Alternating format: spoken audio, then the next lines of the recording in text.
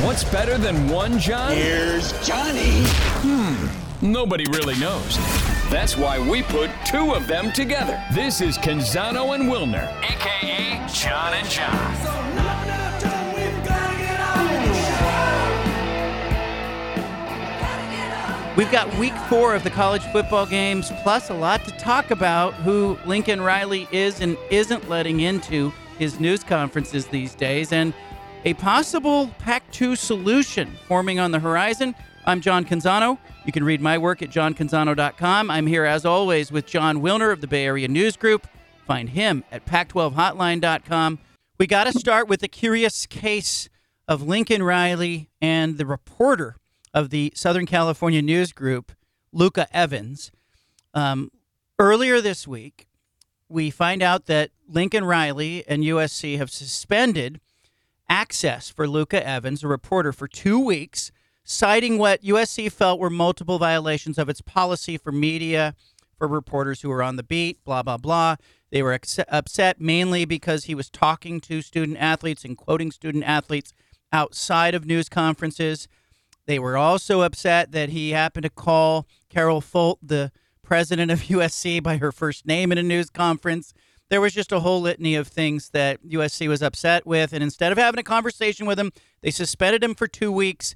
Wilner, first, before we get to the resolution here, and it's got a weird twist, what did you make of the initial suspension by USC? A complete and total overreaction. I mean, suspending reporters' access and credentials for 2 weeks that's kind of scorched earth, and it just did not at all fit the situation. USC, I think,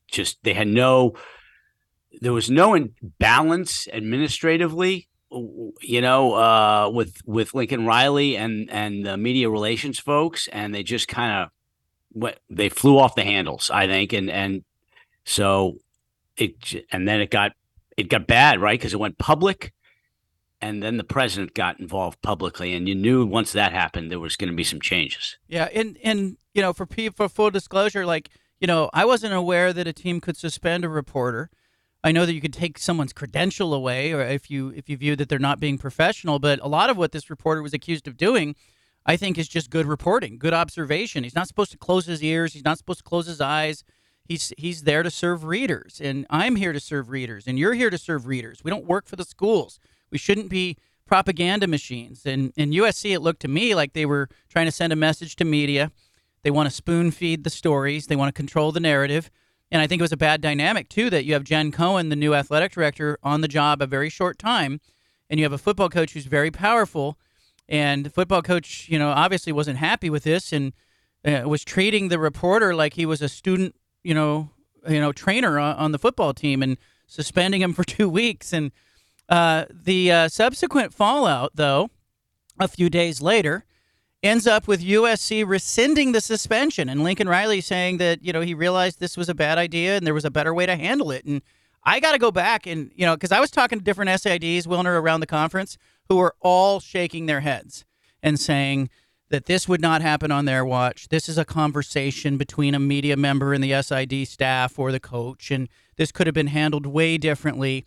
And I have to wonder how the retirement of longtime USC SID Tim Tessalone factors into this. In your mind, how does that play a role?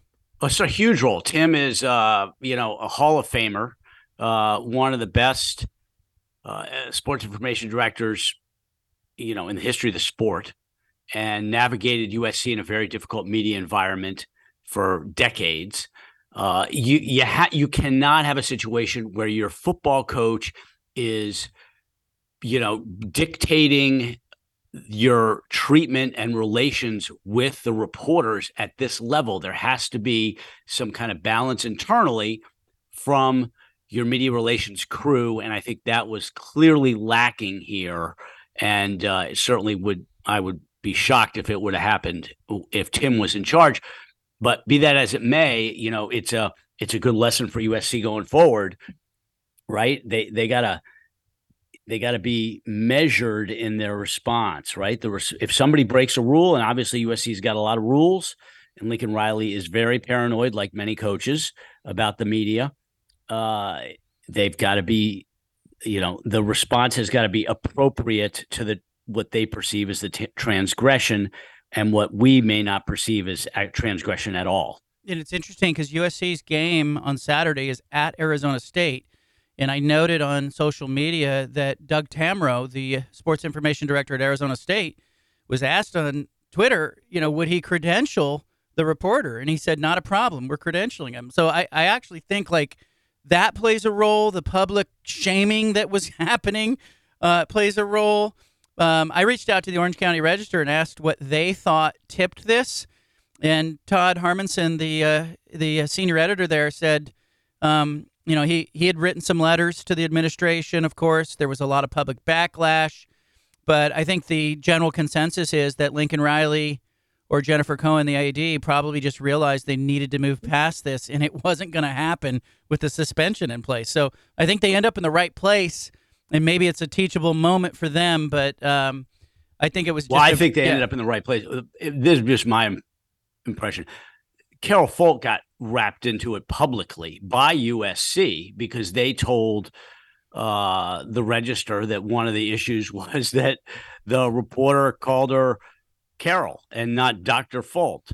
And once the president got roped into it publicly and that piece of it was getting mocked, I called it Carolgate on Twitter, and there, once she was involved, it was going to end because there's no chance Carol Folt was going to let her name be dragged through this for 2 weeks until the suspension ended. So in some ways, USC kneecapped itself here by going public with the fact that the president was involved. They set the course for the president to end this thing. I think it's so ridiculous that was just even brought up. Preposterous. Empress, the supreme leader, whatever we're supposed to call you. I don't know. Let's pivot to Washington State and Oregon State. I wrote a piece today at johncanzano.com about scheduling. Of course, we've talked about a possible reverse merger with the Mountain West Conference, but when we had Pat Chun in a great interview earlier this week on our podcast, I had asked him how difficult it is to try to schedule for 2024 if they remain a conference of two, and if that's the scenario that they go with in the short term. And I ended up on the phone with a guy named Dave Brown, who is a scheduling guru. He is the guy. Like, had you heard of him before? Because Dave Brown, his name kept popping up, Wilner. I was reporting this Oregon State, Washington State stuff. Yeah, I've talked to Dave in the past about schedule stuff. He is the master of college football scheduling. He used to work for ESPN. He's got this great program. Lots of schools use. He is the czar of scheduling. He told me, 65-year-old guy living in Austin, Texas. This is his job, He told me, look, it's not the easiest thing in the world because you've got two teams that are trying to put together a schedule. He's previously said that he helped UConn a couple of years ago do it, when it left and the Big East thing was unfolding. He helped UConn as a independent put together a schedule. But he said two teams complicated it some, not the easiest thing in the world, but he said it can be done. And he said we'd fully expect to be able to do this successfully. He talked about the fact that you've got Big Ten, ACC, and Big 12 schools that are now dealing with new membership. You've got some potential crossovers, like Utah was supposed to play BYU and Baylor season in the non-conference. He believes that Washington State and Oregon State could pick those games up. Stanford and Cal both need another non-conference game. There's a possibility there. He also mentioned that there's like 25 other schools, like Army, Auburn, Boise State, BYU, Mississippi State, Louisville. Washington even has an open date. He says there are plenty of possibilities out there.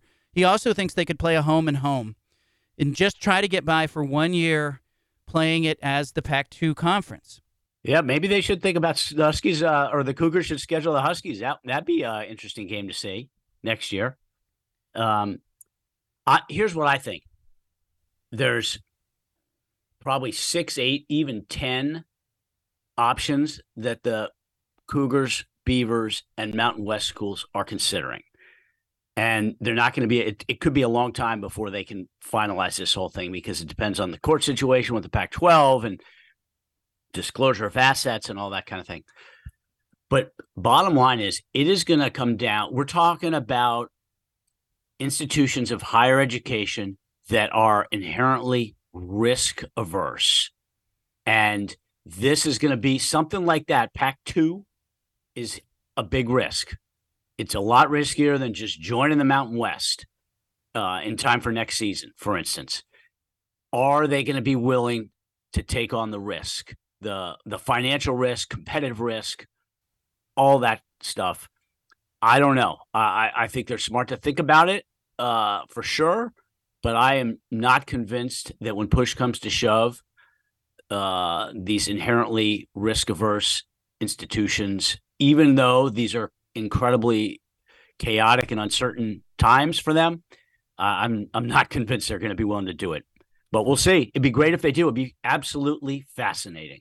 For me, I think that risk is alleviated substantially if the financial assets are there. If they're not there, I think 100% you've got to go where the money is, and you've got to consider a reverse merger or whatnot. But if you can unpack the Pac-12 conference finances and get some resolution, if you don't get a lot of opposition from the existing members about what happens after they leave, then I think you have a potential to alleviate some of that risk. But I totally agree with your assessment that these are not gamblers, all right? The Pac-12, they're not sitting at the craps table. They're not standing there. They're not, I don't know what what they're playing, but they're playing a very conservative game in the casino if they're playing at all. I think that if they get the money, if they have the NCAA tournament units, if they have the financial guarantee that they can bridge to 2026 or so, I do think they will go make a run at 2024 and trying to be the Pac-2. But you're right. It's one of I think it's more like 5 or 7 options that include a reverse merger or possibly taking on teams. But I know there's some interested parties in the Mountain West Conference that are looking over going, if they can survive one season, it lowers the exit fee in the Mountain West Conference, and a viable path to building the conference back to 8 teams or 10 teams suddenly emerges. Right. Well, then that's another piece of it. Would they want to just take the top football schools in the Mountain West? Would they want all 12 schools in the Mountain West? I just don't know. And the finances are part of it, but that's also, they have to take the TV piece into consideration too, figure out what is going to be the most valuable inventory for potential media partners, whether that is Fox and CBS essentially shifting their deal with the Mountain West over to a rebuilt Pac-12, or if it's Apple getting back involved. I don't know, but they have to assess, several gigantic issues all at once while they're waiting for the Pac-12 to provide them with some vital information. And that obviously is taking way longer than they expected. And, I have yet to hear a good explanation as to why the Pac-12 is not just handing over every single document that the schools want. Give me, you've had some really good reporting on letters that have gone back and forth and have come to light. The latest being some correspondence between Washington and the Pac-12 conference as it pertained to their board seat. What did you learn there? Well, yeah, Washington, and part of the court documents from the Washington State and Oregon State lawsuit against the conference, part of the court documents are the actual emails that were sent by Washington's president and Oregon's vice president, general counsel, to the Pac-12 on the morning of August 4th, saying that we are not going to approve a grant of rights agreement, basically, which means we're out. And in that, they said we expect to be treated as properly as members of the conference, but we acknowledge that we are not going to be participating in longer-term strategic matters that impact the Pac-12 after August 1st of 2024. So they admitted in writing to the conference, we know we're out of the discussions on the long-term stuff. So to me, that indicates, that just strengthens the case that Washington State and Oregon State have, that the other schools have effectively resigned their board seats. Now, the Pac-12 is pushing back on that. And that's why we're watching this court case unfold. But I thought it was very interesting that the two schools acknowledge that they're not going to participate in long-term discussions, because now everything is a long-term discussion. For Washington State and Oregon State, every dime is not just a dime in this fiscal year, but it's a dime that they need for beyond next summer. So, how are you going to define an immediate issue versus a longer-term issue for the purposes of the board? I don't know. I guess that's what the injunction is going to do. He's John Wilner, Bay Area News Group, Pac12Hotline.com. I'm John Canzano. You can read my work at johncanzano.com. Let's jump into the Week 4 games. We've got some big ones. I found this to be the most difficult week to predict games. When you look at the schedule, did you walk away feeling the same way? Well, I just think it's weird that there are, 3 games with point spreads of 20 or more. That is out of 6, right? And the fact that Colorado is the same size underdog as Cal at Washington, 21, 22 points, something like that. Colorado at Oregon, 21, 22 points. That's a little bit bananas.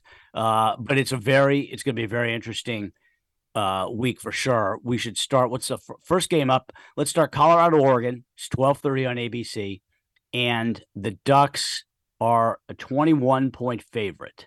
It's going to be Oregon all day long on the offensive side of the ball. I have no doubt that Bo Nix and the Oregon offense are going to move the ball and score points. They're going to be in the 40s. They might get in the 50s against Colorado.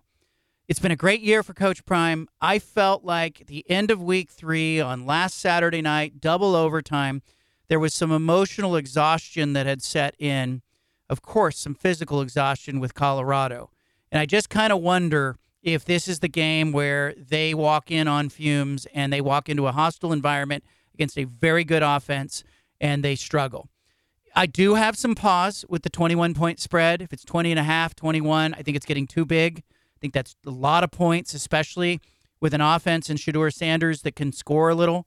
I think Colorado can score about 21 to 24 points in the game. So the question becomes, does Oregon get to 42? Does Oregon get to 45? Gun to my head, I would say yes, but it gives me some pause with the 21 points. Oregon wins this game easily. Colorado is fighting to try to cover. Maybe a backdoor cover late. I don't know, but I think Oregon wins pretty easily. Yeah, I'm with you. I got Colorado because it's just a lot of points. To me, the big issue is how is Colorado going to hold up on the line of scrimmage against Oregon's offensive and defensive lines, right? And that's because these are the best lines that the Buffs have played all season. Tons of blue chip prospects on both sides for the Ducks. And, are they going to be able to block Jordan Birch and Brandon Dorlus? I don't think they are. And I certainly don't think they're going to be able to stop Oregon's running game. And Oregon, all they got to do is, if they average 6-7 yards a run, just plow down the field, keep Shedeur Sanders off the field and wear down Colorado's defense. Game number 2 going on at the same time. UCLA is at Utah, 12 o'clock Saturday on Fox. Utah's a 4.5-point favorite. Wilner, what do you see? Well, I mean, is Cam Rising playing? Is this finally the week he comes back? And if it is, how's he going to play? How sharp will he be? Will he have season opening mistakes, even though everybody else, it's their fourth game? So I think that's a big issue. It's also, I think, interesting that, any other year, and this would clearly be the number 1 game on the board in the Pac-12 this week, right? Undefeated teams, both ranked, and yet, I mean, it's really number 3 in the pecking order in my mind. Just kind of tells you how deep the conference is with A, good teams, and B, incredibly compelling storylines. UCLA is a tough matchup for Utah, and that spread of 4.5. Again, the Rising thing is big there, but it troubles me because I do think UCLA can play this game close. I think Utah wins. I think Rice-Eccles Stadium is the defining factor there. I don't like picking against Utah at home, but I'll take UCLA in 4.5 and Utah in a very close game winning that one. I think it's going to be a great game. That could be like a Pac-12 conference championship game or a semifinal game if you had a Final Four. But I think it's going to be really interesting to see if some of the Colorado-Oregon viewership migrates over, if Colorado-Oregon ends up as a blowout. And, do the eyeballs and does the viewership end up on Fox on Saturday? Yeah, and that's another interesting piece to this week, right? 6 games, and 4 of them are on over-the-air networks. 1 ABC and 3 Fox. I think Fox has got a Pac-12 triple header between USC, Utah, Oregon State, Washington State, and then the SC Arizona State game, which is just. I'm not sure that's ever happened. I'd have to look it up, but it again tells you what the conference. Everybody wants to watch this conference this year. 4:00 game on Fox. Let's stay on Fox. Oregon State at Washington State on the Palouse. Oregon State is a 2.5 to 3-point favorite, both 3-0, both teams playing with a lot of confidence and momentum. Wilner, what happens? Well, see, I think Washington State's playing better. Now, you tell me what you think was going on with the Beavers against San Diego State, because they didn't look that sharp. I just think Washington State's playing better, and I like them getting points and at home, so I've got the Cougars. Oregon State looked flat to me in the San Diego State game. And you also had Brady Hoke, who's a really good defensive coach on the other side there. I suspect that Oregon State was trying some new things, trying to implement some new things. It didn't go well. They looked clunky. They looked flat.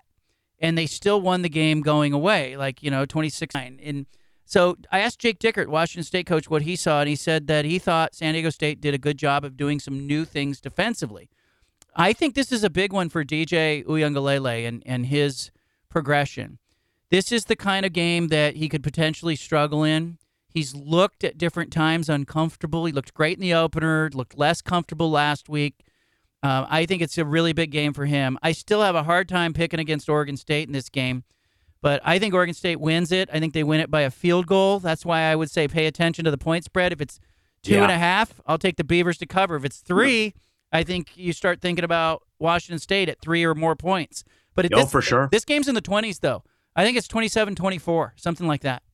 Yeah. The under total is 56.5. Under is very enticing.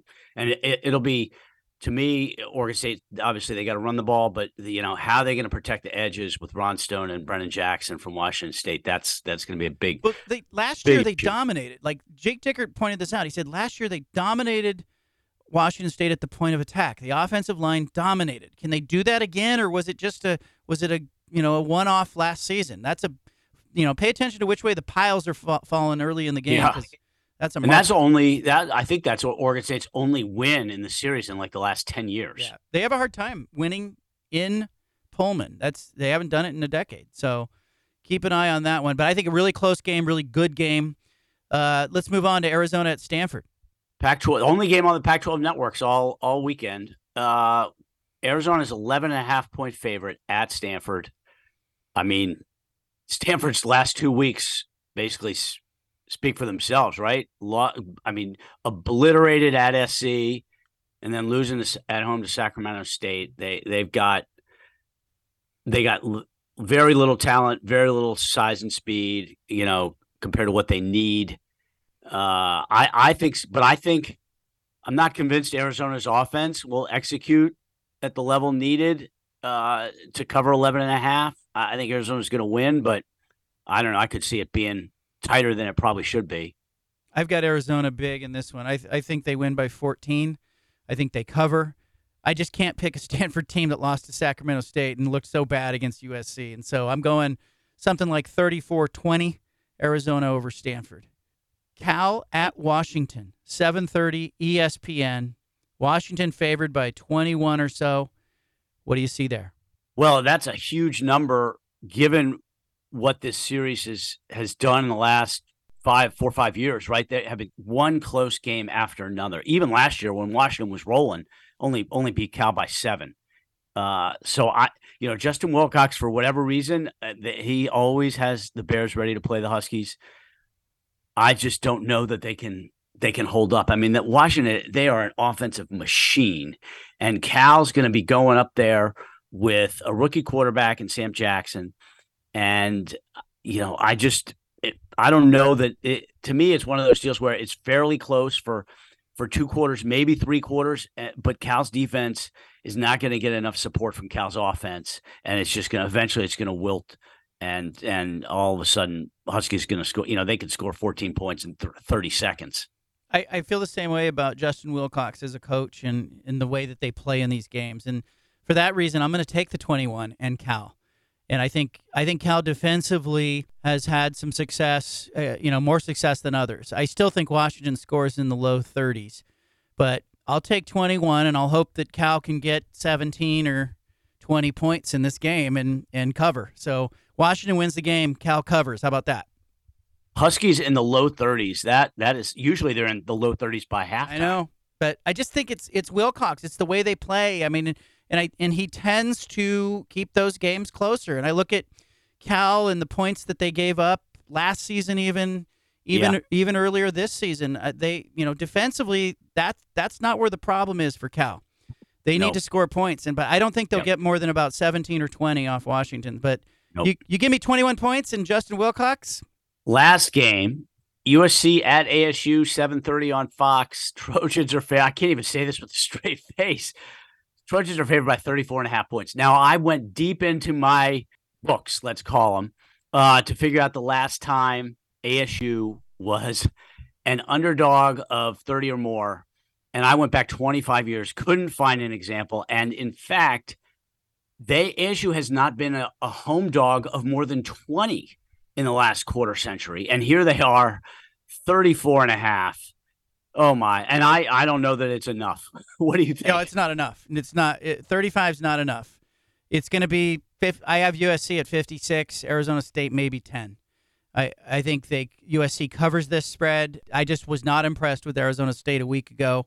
Offensively, they don't have it, and they're not going to be able to keep up. Yeah, I mean, I'm not sure who's playing quarterback for them, but it's not Jaden Rashada. Watching them last week was like watching the Niners in the NFC Championship game with the quarterback situation. So ASU's got all kinds of issues, injuries, quarterback injuries, the postseason ban. I mean, it's just a tough situation all around. And certainly if you're kind of casting ahead, Stanford and ASU certainly look like at this point that they are going to be, the bottom of the conference. And they don't play each other. So the question, right, you have the potential if they played this week, who wins that game? Stanford, ASU. I think Stanford would because I agree. I just ASU's quarterback situation. But the fact that they don't play each other does open the possibility of 2 0-9 teams. Now, I don't think that'll happen. 0-9 is hard to do. 2 0-9's really difficult. And we've talked about this before.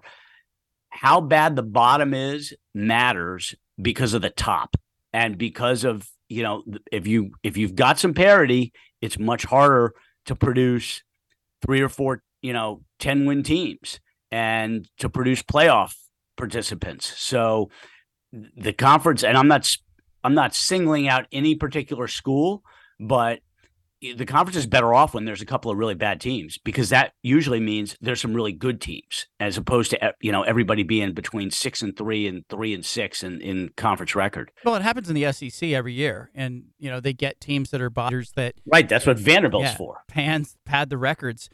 Colorado at Oregon is, I think, the most interesting first half of the schedule. Like you got, if you're only going to watch 2 quarters, you start with Colorado at Oregon.